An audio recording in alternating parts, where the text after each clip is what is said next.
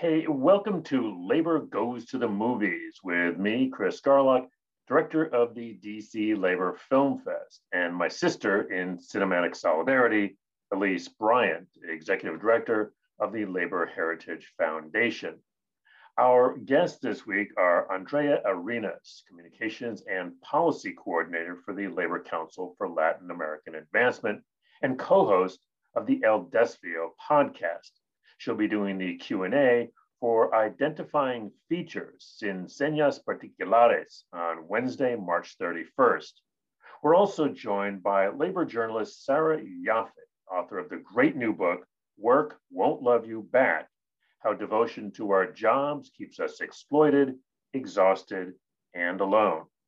Sarah also co-hosts the terrific Belabored podcast. I think you'll really enjoy our discussion with Andrea and Sarah. We talk about our first movies, about the things we're missing from being stuck watching movies at home during the pandemic. And we even have some tips on how to watch scary movies. So grab your popcorn, sit back and relax, and enjoy the show. Andrea, welcome to Labor Goes to the Movies. Really appreciate you spending a little of your Friday morning with us. It's great. It's great. We wanted to have you on, of course, because you're doing the Q&A for one of our films in our Labor Film Fest Spring Series. But honestly, this podcast is really very, very informal. Great. ¿Cómo se dice informal en español? ¿Informal? Yep. Sí. Muy informal. Morning. Oh, Sarah, you really did. Good morning. Hey, you got to tell me if I've got to do video, because I don't look like this most days. Yes, you do. You wake up looking like that, don't you? According to all the movies I see, you all wake up looking just like that, right? Right. Sure. Well, thank you, Sarah, for joining us. And I was just telling Andrea, this is a very informal podcast.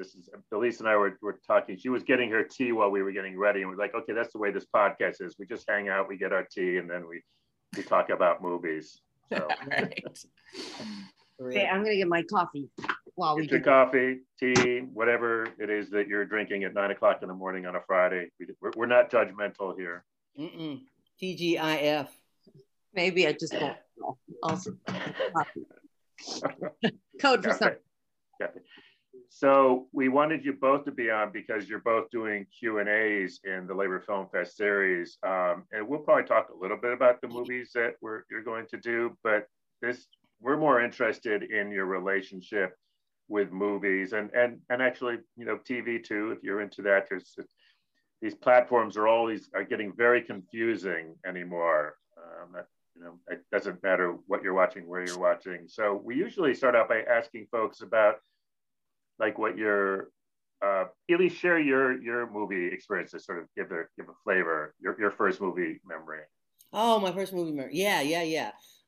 We had a little local theater. It was called The Flick, right? And I didn't even know it was, short for Flicker or Flick movie. But anyway, we went to The Flick, and I was with my parents, and I always guess I'm about 5 years old or 6 years old. I remember being quite short to my father's hand. And we walked in, and, in the darkness, and then the screen lit up, and it was like, oh, whoa, Daddy, look at the big TV. And it was just huge. And the movie was Prince Valiant, and it was in Technicolor. And the colors were so bright, and the horses were just huge, and the blue of Prince Valiant's cape was just awesome. And I was just like, this is true magic. And I feel that thing when I go to the movie theater now, although I haven't been in over a year, so who knows what it'll be like when I go back. But yeah, that was my first experience of movies and movie theaters. When Elise and I go to the movies together, she's just like, I think, and I know that story. I think that little girl comes back out because she's like me. She doesn't like to talk in the movies. Oh yeah, no, hush. We can talk all through the credit. I mean, the commercials and the trailers and all that stuff. But once the movie starts, it's no nay on the talk cake. But there's just people who will just talk. Oh my God! Oh, come on! You don't both have friends. My mom. There's this very scary movie. I forget it. Incubus. I don't know. It's got a really weird name and it's scary. Were you gonna say something, Tara? No, a name? Well, it freaks me out, this movie. But if I watch it with my mom, I'm never scared. I just can't. I don't have the time, right? She's like, oh my God, she's gonna go into the kitchen. She's gonna do it. She's gonna look at her shoes. Where do you think those shoes?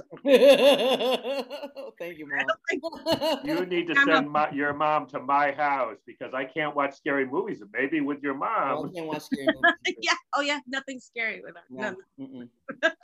Yeah. My mother, watching movies with my mother is like, what's going to happen? Tell me and I'm like, I don't know. I haven't seen it. Why is he doing that? I don't know. I didn't write the movie. I wish I wrote the movie. I'd make more money. Now, I do like to watch a scary movie with a largely African American audience. Oh yeah. That's Don't go in the closet. Do that. What? King Kong. This was my favorite. King Kong. He got a death complex. Oh no, death wish. He got a death wish. I was like, really? You think King Kong's got a death wish? That's why he's climbing on top of the building. It was great. It was like the audience was silent when it came out. It was just like everybody cracked up. I was just hysterical. I love it.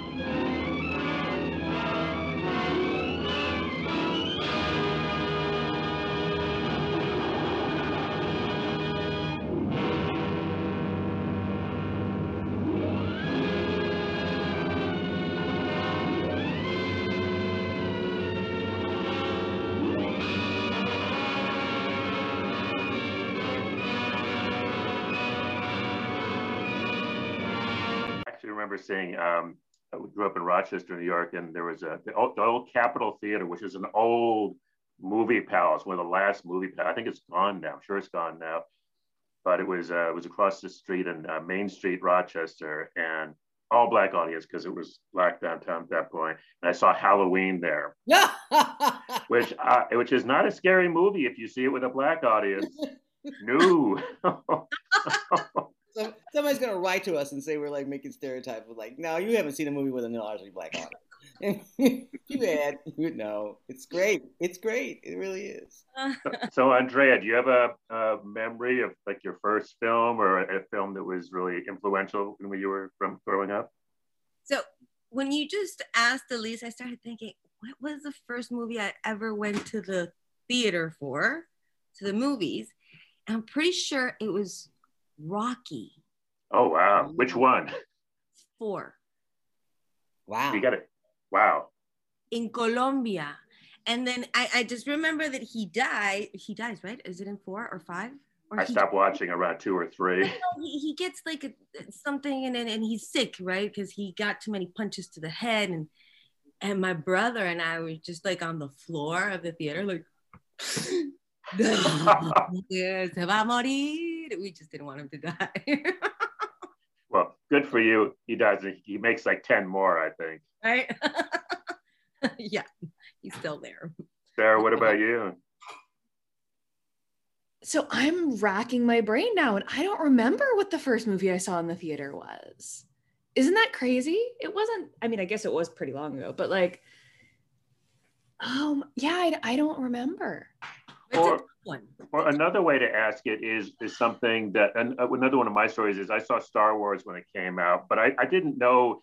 I just went with some friends. They just took me, and I had no idea what was happening. And when, you know, that first thing when the spaceship comes over, and I was sort of like Elise. I was like, oh my god! I mean, it was. So that's like a really seminal memory for me. So I mean, do you have a movie like that that really just sort of had a big effect on you? I remember, so this is really funny. I remember walking out of Ghostbusters 2 because I was terrified, which is ridiculous because it's a Ghostbusters movie. Like you watch that now and you're like, I was scared of what now? I was scared of fucking painting, apparently. I think that's what it was. Mm-hmm.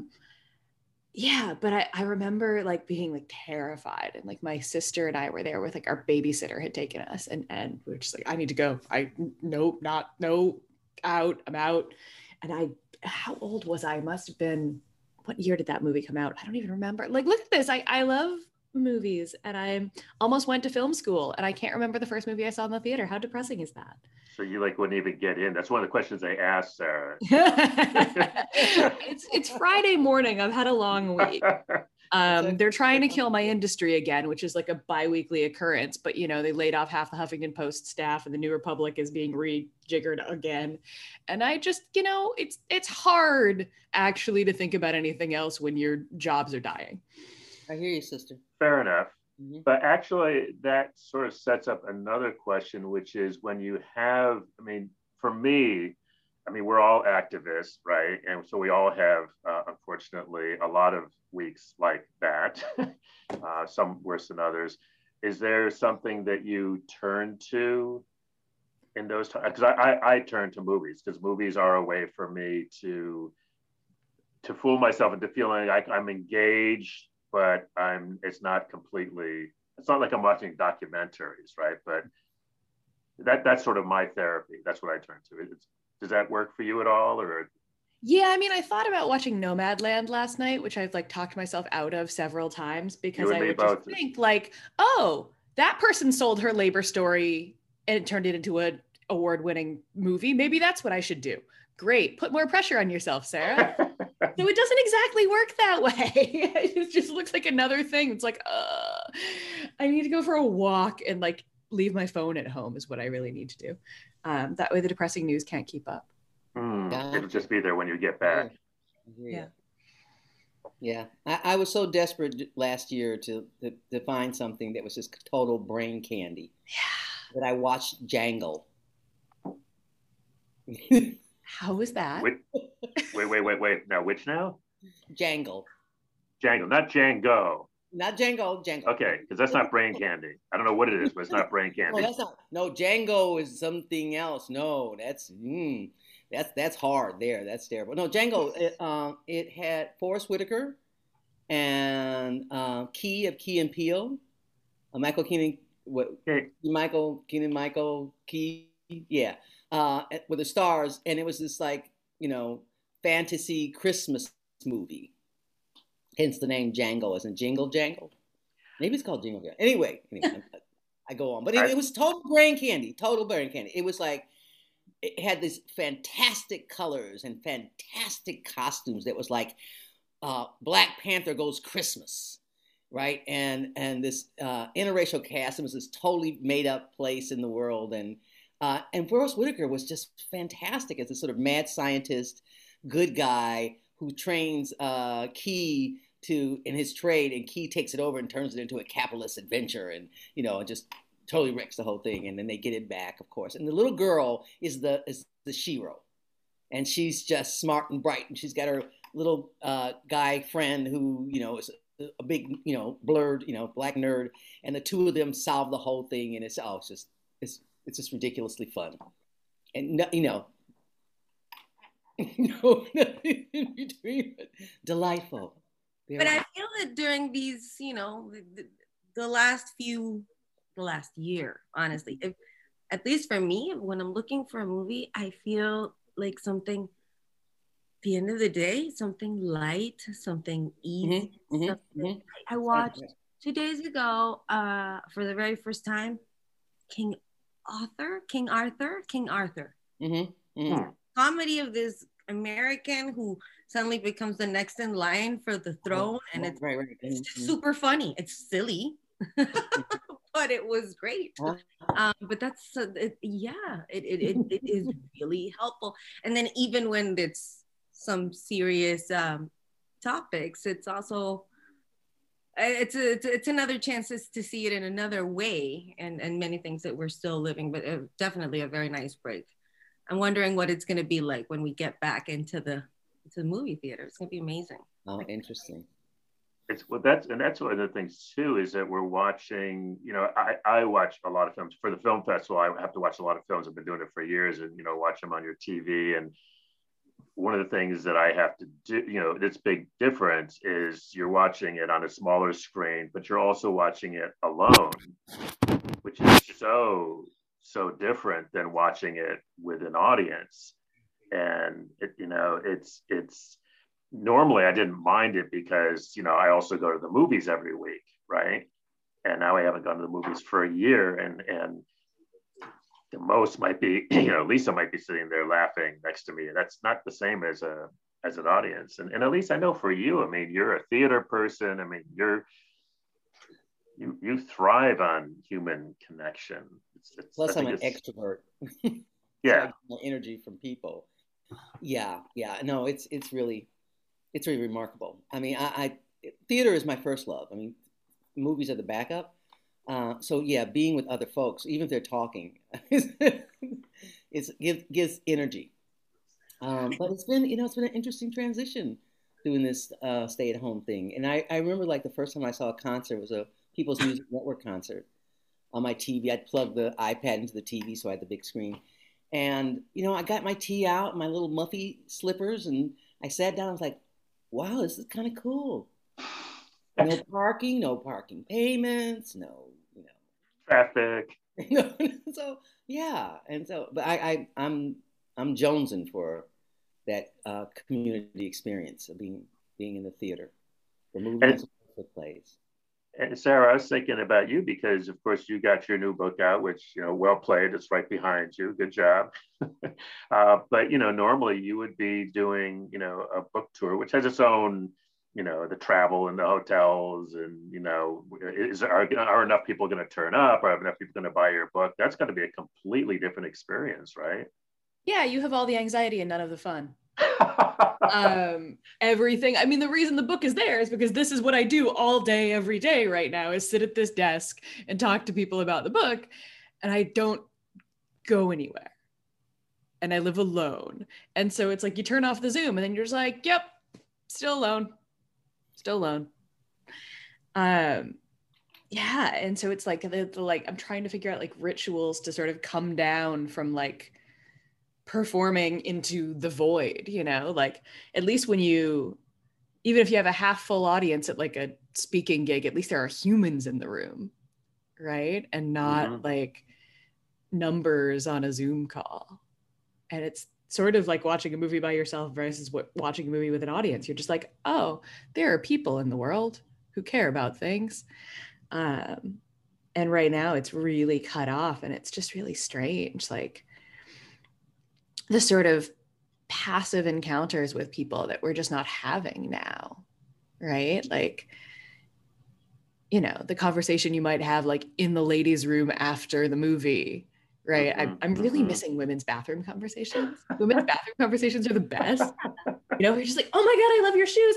I love your hair. And you're best friends in 5 minutes. And like, wait a minute. Really? Because this does not happen in the men's bathroom. We do do not speak in the bathroom. Women have stalls, and you do your business in the stall, and then you talk about the thing. Okay. I don't understand why men don't have stalls, but this is a conversation for a different podcast. We have them, but this is the thing I have never understood about men's bathrooms. We have them, but we're, it's in and out. And I tell you what, if you try talking to somebody in a stall, the cops will be there so fast to make your head spin. But what Sarah's saying is absolutely true. Especially like happy hour bathrooms, and then after a while you're like, hey, yeah, yeah, you do become friends, and it's happened to me too. Even like, I spoke German once in a bathroom in Germany, just because I made up the word, I didn't know how to say bathroom, I invented it, Pipischhagen, and I ended up in a. But you do become friends with people, and yeah, and that's missing. And what you were saying, Elise, just the when there are people in an audience, different audiences respond different ways, right? So, for example, say Sarah, you're talking to an audience, and suddenly today, Friday, everybody's clappy and happy and interactive, and then on Monday you're speaking about the same topic to another audience, and nobody wants to Yeah. anything, right? Oh, yeah. So even those little differences, that yeah, they are. So we were watching Ashford and Simpson concert, and I go into the women's bathroom, and somebody starts going, "You're all I need to get by. You're all I need to get by. You're all I need." And pretty soon the whole line, we're waiting in line. You're all I need to get by. That's the women's bathroom. Mm-hmm. Wow, I am so missing out here. I want to ask Andrea about Latino audiences. I mean, are at movies, as long as we're talking about stereotypes, but seriously, I mean, are they different? I mean, do they react differently? I would say that we're more on the African American side of commenting, being loud, being maybe if there might be one group of people that can win us in being the happy and explosively happy. I think that maybe African Americans can be more happy than we can sometimes. So maybe if we got both together, it would be like an explosion of fun at the movies, because that would be fun at the movies. Oh, yeah, that would be loud. I'm sorry. Well, no, one of the things that I was thinking about, just thinking about my experiences, is that it's with those audiences, both Latino and African American, that it's really more communal. I was just kind of thinking about what Sarah was talking about, that and a lot of when I go to movies, I'm there for the movie. I really want to focus on the movie. I'm really serious about it. But I'm just thinking back to when I've been in other countries, and it's like everybody's out. It's like one big living room, right? And so people are not individual. It's not that, and so you like, I don't know, does that make sense? Absolutely. I think that you are in a room with the rest of the people watching, and you will hear, "Ay no, ay Dios," shh, shh, cállese. And that's something you get a lot, right? And in Latin America and here it doesn't happen a lot. Like you hear people go in and they're quiet, right? In Latin America, it's shh, silencio, silencio, cabeza, when somebody's too tall to sit in the back. And we won't go to the third person, the person who manages the cinema to we just handle it ourselves because we're loud and but I think that in that context to today, for example, if we even relate it to sports, and when we as humans are in one place, the enormous difference it makes. And I can compare it to maybe soccer games that they're empty now. But even when we used to go to soccer games, there's going to be the ones who are for this team are going to be on one side, on the other team are going to be on the other side. And that's not, planned. It's just the way, I'm going to go here where my people are, and I'm going to go to this one. And there is communication throughout the game, throughout our reactions, right? And we don't have that currently. And I'm really looking forward to that vaccine because I miss it. Well, I think on the academic tip here, since we've been talking, I've developed a theory here. And that is, I know in the African American community, call and response is a cultural norm. The preacher says something and the church says amen. Sometimes they call for it. But you go to a black church on Sunday and you go to a white church on Sunday, you got two different experiences. I mean, we're singing, we're shouting amen, we're going back and forth, the choir singing. The difference between watching the documentary on Aretha Franklin's concert that she gave when she recorded the Amazing Grace concert, seeing it by myself was one thing. I went to the theater and saw it with a largely African American, and people were it was church in the theater. I mean, and I just felt it. So I had seen it before, and I felt it totally different being in the audience and having that call and response. And engaging in that was just, I think really it's not just It's just not just movies. It is that call and response.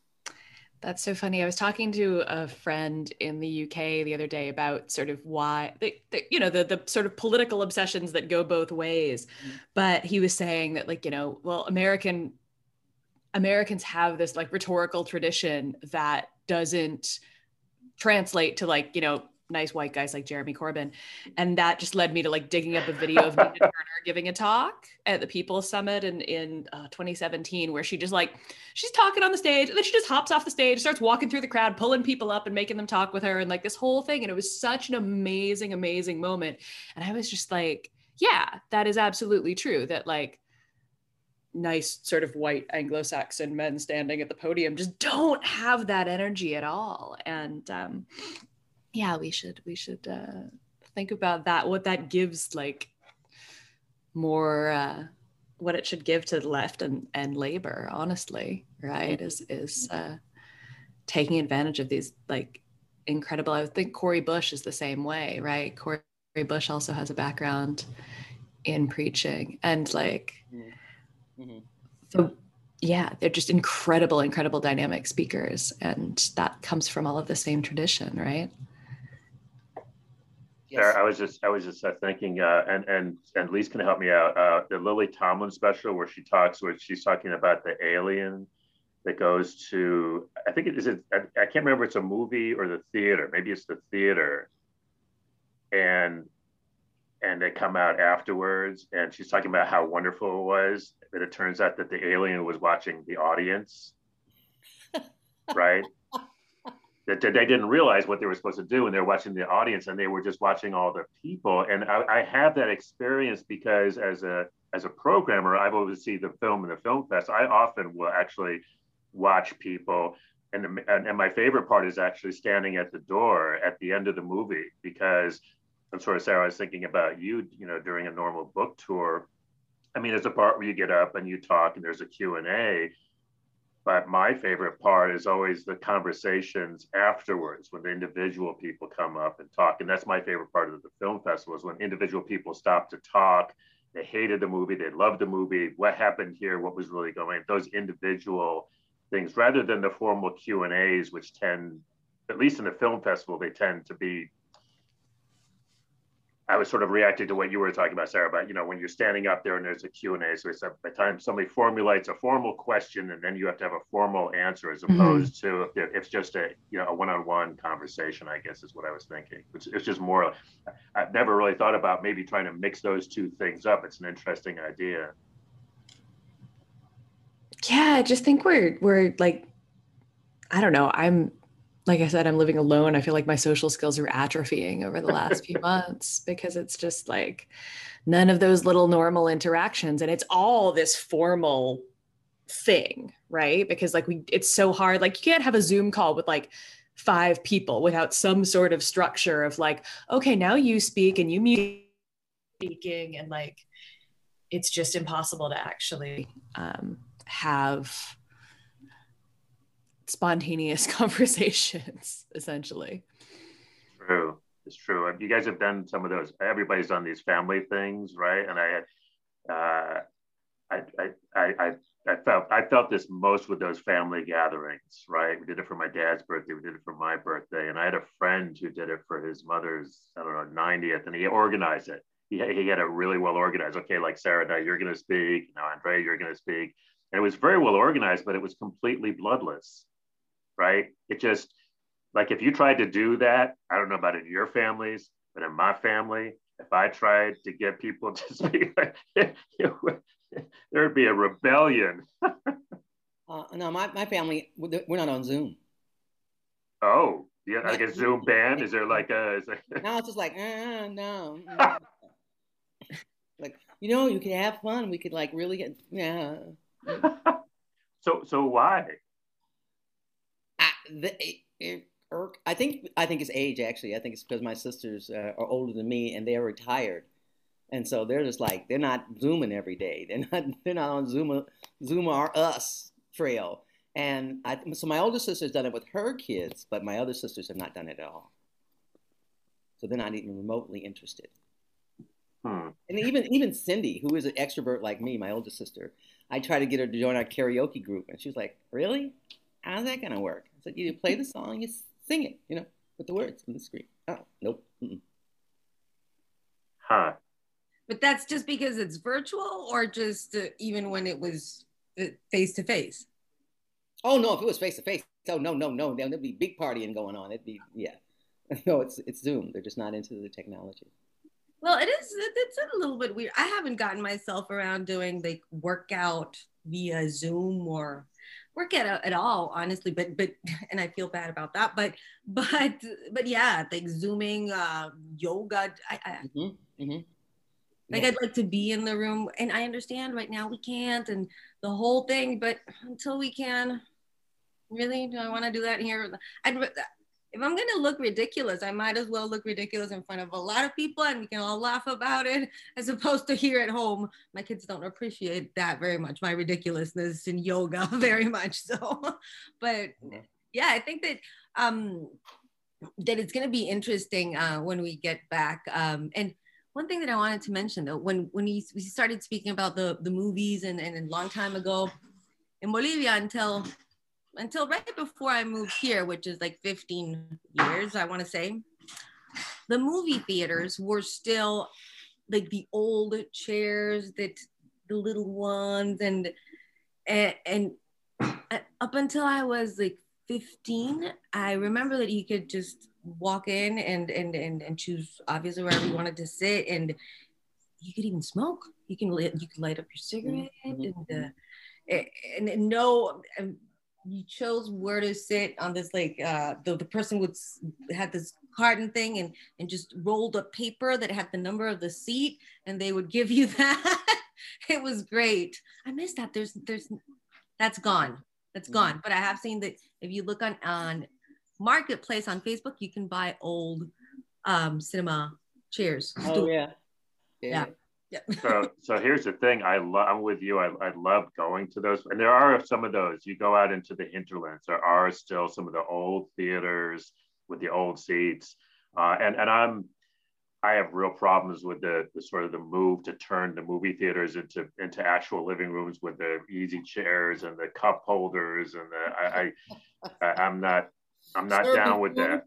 Serving food. Yeah, serving. I don't know. But that said, those old seats are uncomfortable as hell. Seriously. And I mean, now, because I also spend way too much time sitting there. Most people, they go there for one movie and they leave, and I'm, watching way too many movies. So maybe it's my fault, but maybe.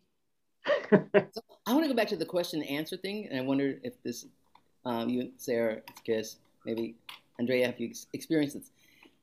I prefer to have questions, if there's a panel discussion, for instance. I'd rather have the questions written down and submitted, because when you open up the question and answer, I haven't noticed this so much on Zoom. That's true. But anyway, that you get up, people stand up and pontificate. They don't have a question. no. They just want to go on about whatever their topic is. And so when you talk about people coming up to you individually, after a film or a book talk, it is different. I mean, it's they're expressing their opinion, or they're asking the question because they really want to know, as opposed to, let me just phrase this question for you. So is the spotlight on me? Can I stay here a little longer? I just wondered if you experienced that. Oh yes. And you try, when you're moderating an in-person event, you try to like gauge by like how quickly people put their hands up, if they actually have a question, or if they just like walked in with a speech. If they're shuffling papers around, they prepared at the speech. Yeah, I mean, it's the worst. And so yeah, that is like one thing about Zoom calls, is you can get people to like type their question in the question and answer box, and then you have to like at least sort of, have a question, or we can just ignore it. So I guess that's good. Yeah.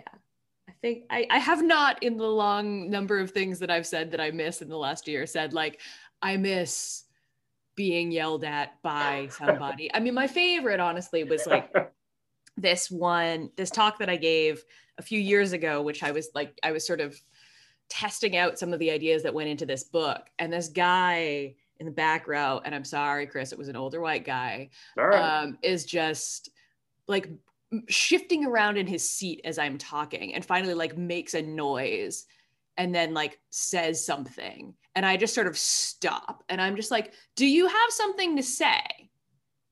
And he's like, oh, I was just disagreeing with you. And I was like, okay, well, I'm going to finish now. And then you can disagree with me. Because it just like, it's so friggin' rude. And then like at the end, his disagreement was like, well, I like my job, so you must be wrong. And I was like, really? You like your job? Okay. Well, I've been reporting on this subject for years, so I'm going to continue talking now. I'm real happy that you have some feelings, sir. I'm real happy that you have been taught by everything in your society that your feelings are so important that you get to interrupt whatever anyone else is doing in order to express your vague disagreement that you have no reason for. Sounds like a toddler. Yeah. Been there. And you're just like, no, actually. The fun thing about being at the front of the room is I don't have to care about your feelings. Yeah. That was probably an unusual. In fact, I'm wondering how did he go to the wrong room somehow? Did he was he misinformed? No idea. Just sent it to the ladies' bathroom. Maybe we'll have a nice conversation there. See, if he just wound up in the bathroom. See, if men just talk to each other in the bathrooms, this wouldn't happen. I'm gonna start it. I'm telling you when I call you from jail, when I people. call you from jail, you'll know what happened. Okay. Yeah. Well, we could have a whole discussion about WMP.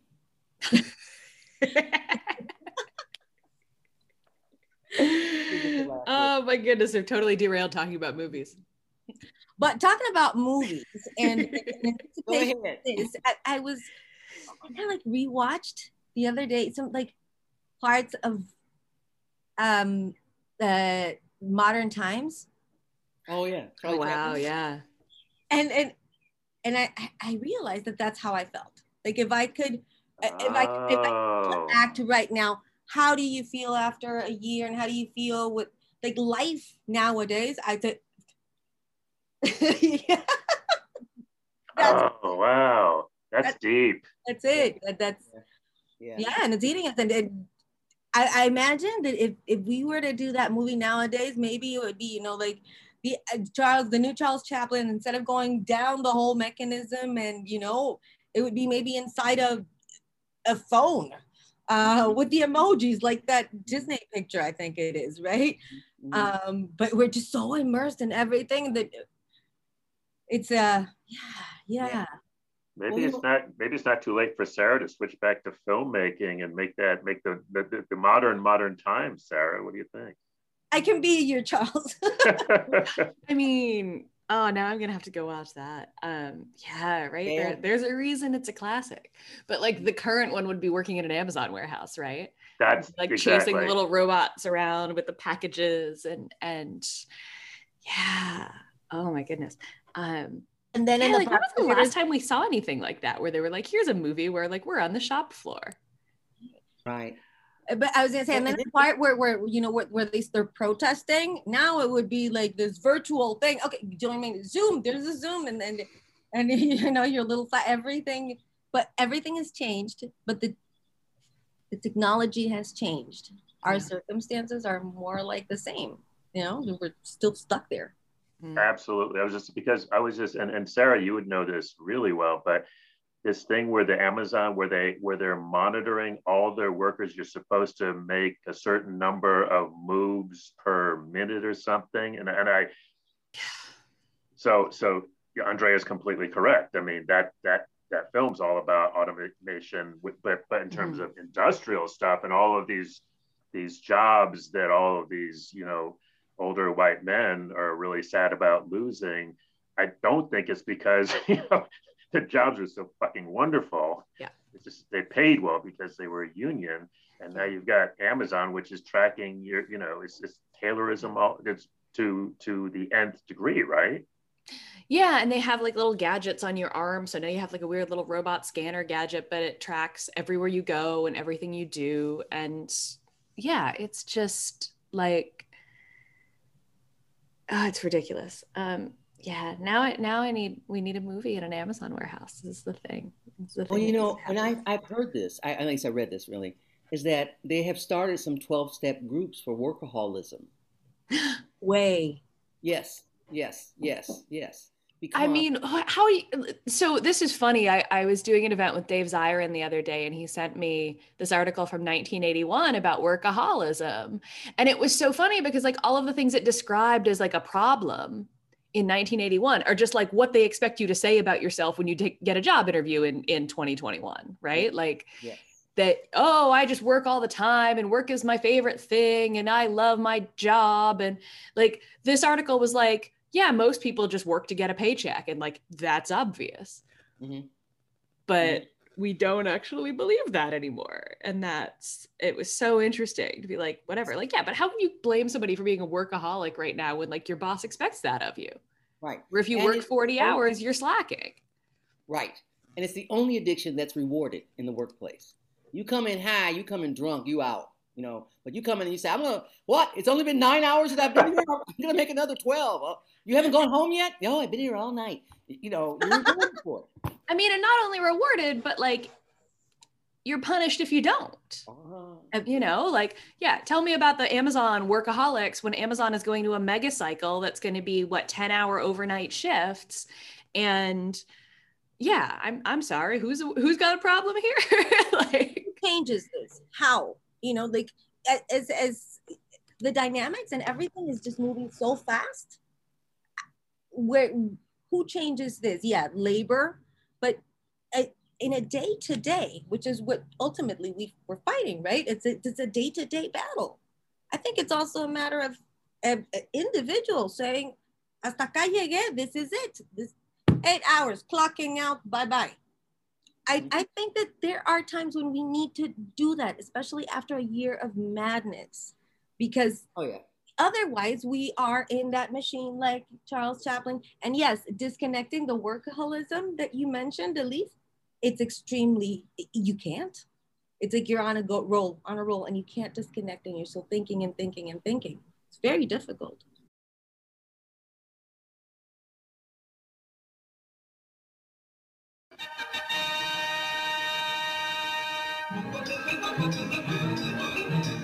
Attention foreman.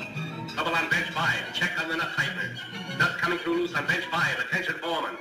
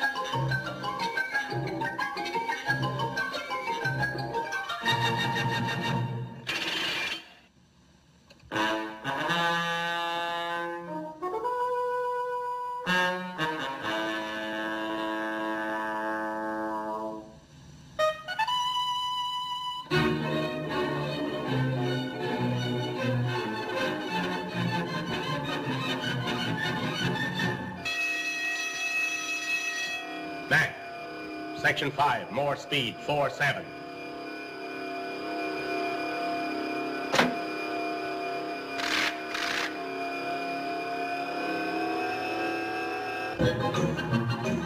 Relief man passing. Relief man passing.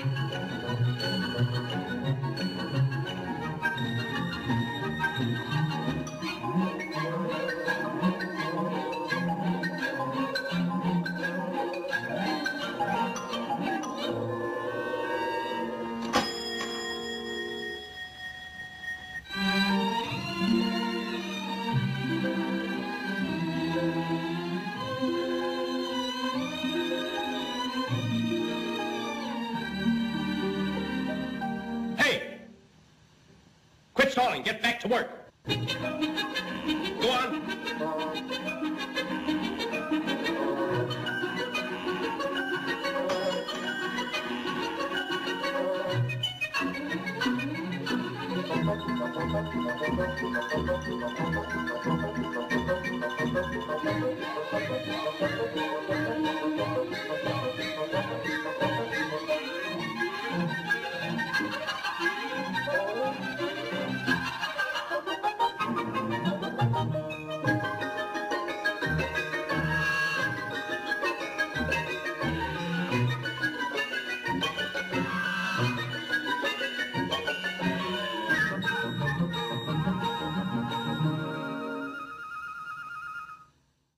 What must it be like in hospitals? I mean, it was starting to go crazy already before the pandemic. I can only imagine what it's like now, with with the amount of people who are coming into the hospitals, and it must be just paralyzing and really detrimental to people's health. Not to mention being exposed to the COVID-19 virus. Yeah, I'm wondering though.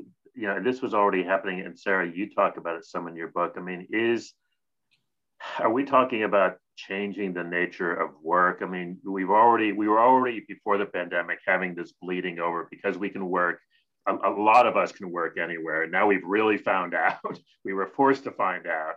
You know, who can. You know, there's some people who can't. You know, you have. You know, the supermarket workers can't Zoom in to do their jobs, right? There's certain people who have to actually physically go to work, but it turns out that there are a lot of people who don't, and that really blurs the lines. And are we, you know, but also they're handing out money, right? And people have been talking about a universal basic income for years, which was never a serious conversation, but apparently, you know, that can happen. I mean, do we have an opportunity to really talk about what work really is? You know, I mean, because Andrea, when you're talking about the 8 hours, I mean, you know, I mean, if I had my brothers, would I, you know, work 8 hours a day? There's a lot of other things I'd like to do with my day. Just saying. Well, yeah, and there are things that I've been thinking about this a lot, right? The way that like there are things that we end up making part of our jobs that if we actually were like taken care of in a way, instead of like trying to monetize all your hobbies, you could just have hobbies. What a concept. I know it's shocking. I know. Right? But instead of being like, okay, I've got to find a way to make like going to the movies my job. So I'm going to go see a movie, and now I feel like I have to write about it, right? This is probably one of the reasons I haven't watched Nomadland yet, is like I'll feel like, oh, got to write about it now because it's my job. And it sort of sucks the enjoyment out of it. Yes. And, you know, I'm still mad at Dolly Parton for doing the side hustle commercial. But you know, wait, what side hustle commercial? Oh, did we miss the Dolly Parton? Dolly Parton rewrote 9 to 5 to be 5 to 9 for the Super Bowl ad for Squarespace to talk about how everybody has a side hustle after their main job. And I was just like, Dolly, no. I know she didn't talk to Jane first, because Jane would have kicked her butt on that. I mean, it's bonkers, right? Because like 9 to 5 was based on a workers' struggle. A movie came out of the actual organizing of women. There's a wonderful documentary about 9 to 5, the organization now too, that's streaming on PBS. That's not the last movie I watched, but I think they extended it all the way through March because it's really good. And it's like, yeah, look at that. Like 9 to 5, what a concept. What a shocking idea. We could limit how much we work. Last year, Sarah? Wasn't that the one that you're talking filmed like a year ago, 2 years? Yeah, I mean it's new, right? I mean, it wasn't. Most of it is archival footage and stuff, but yeah, but it's 9 years. Yeah, it's streaming on PBS now. Really good. As secretary, you need to be the best you can be. This group of women whose voice was not being heard. There's something you can do about it. Everything exploded. The movie was married to a movement. They built their own kind of feminism, and it was powerful. I'm not just a secretary, I'm a secretary.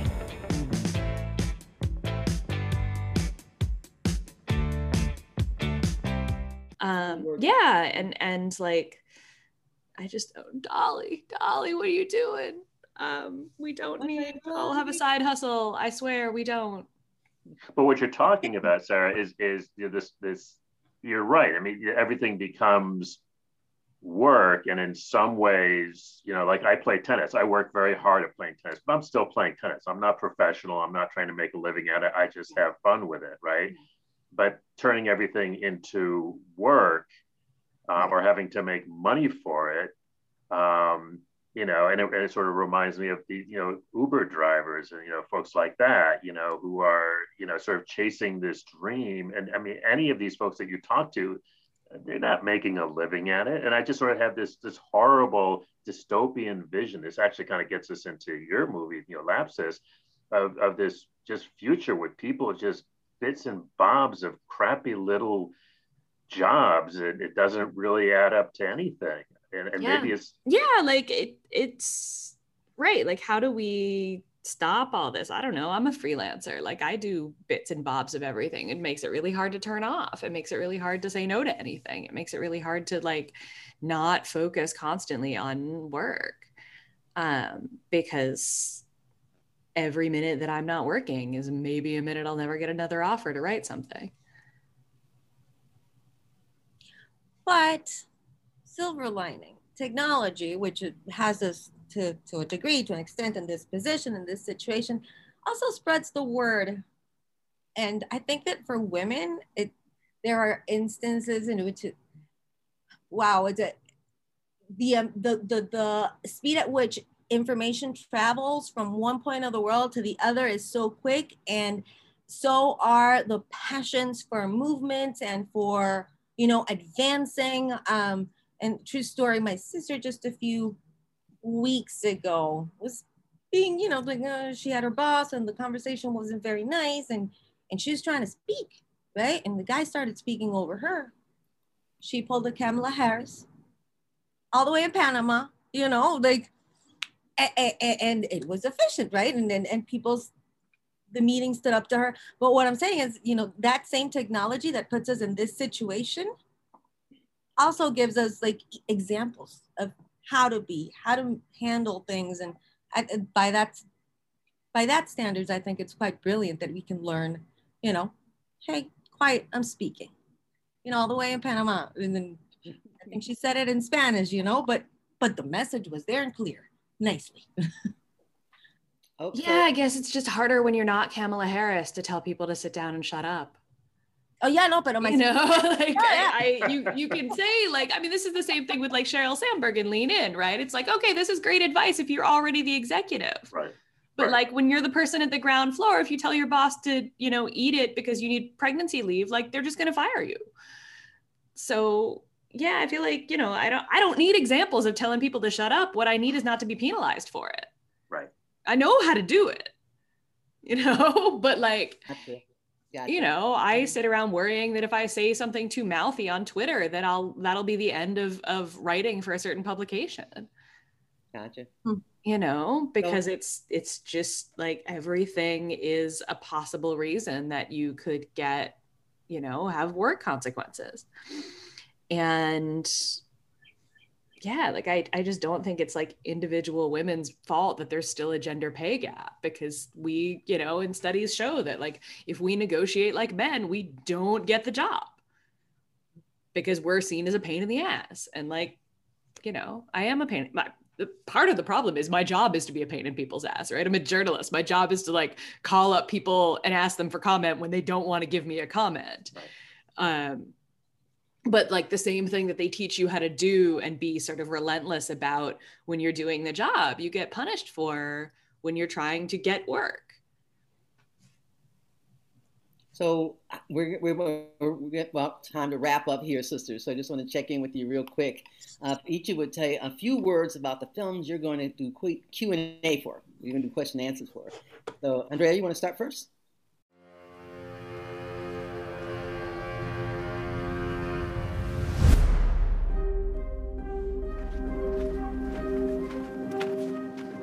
Yo ando buscando a mi hijo.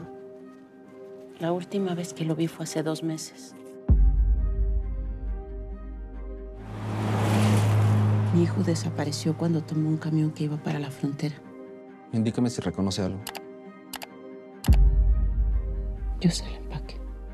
Le digo que a mi hijo lo asaltaron. No ande preguntando esas cosas en público. No sabe quién la puede escuchar. You have been found guilty of improper entry into the United States of America. You're now in removal procedures. ¿Cuánto hace que las cosas están así? Ando con cuidado, carnal. Por aquí la cosa está bien caliente.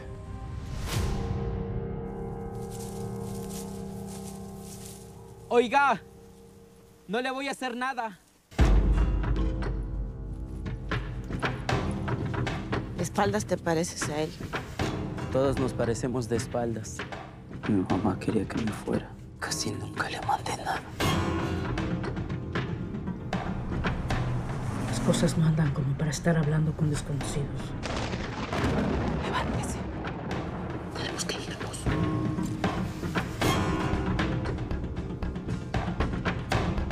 No voy a volver hasta encontrarlo.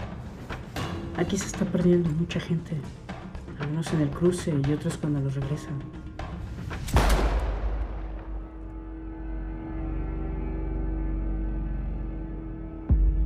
Es que mi hijo puede estar muerto, pero yo tengo que saber. Si usted sabe algo, dígame.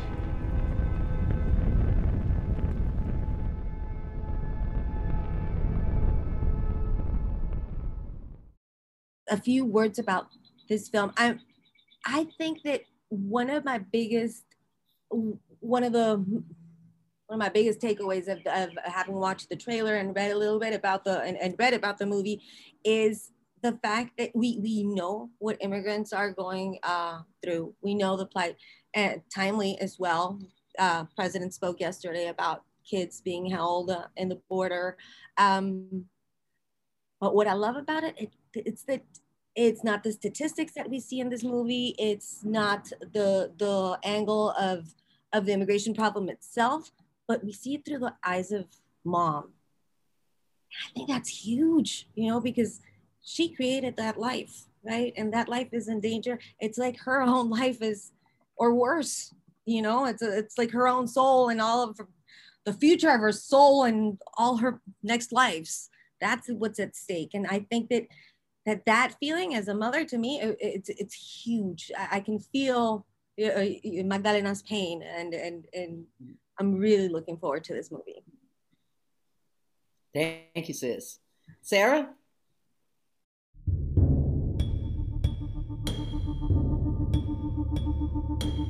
They have chosen to abuse us, to leave us behind and out here injured while their CEOs and shareholders get rich on our backs.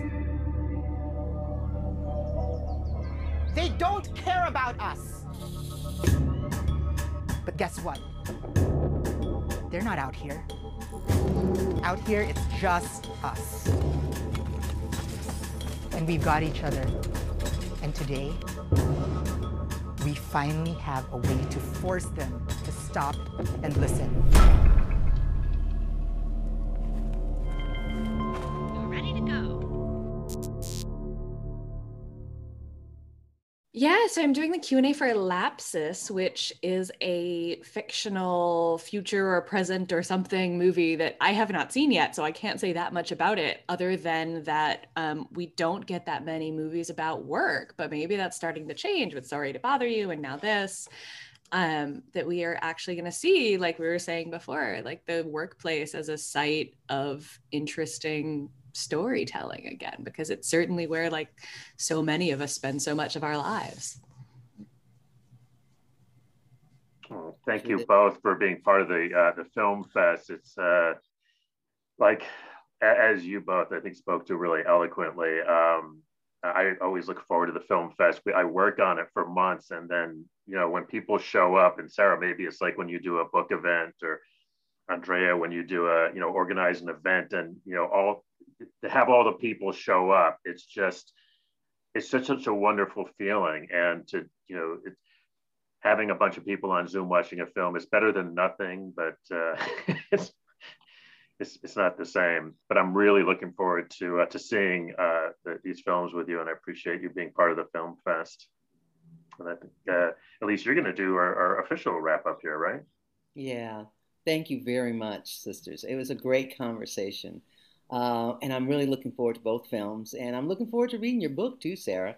It's right up my alley. You know, I'm Coalition Labor Union Women, and we are talking about what's happening in women and work and the impact of this pandemic. So thank you all. And thank you for being part of DC Labor Fest and, you know, giving up your time. I know you got other things to do, even though you can't leave your house. So thank you, and we'll see you next time. And enjoy. Take care, guys. Thank you. Good weekend. Bye-bye. Bye-bye.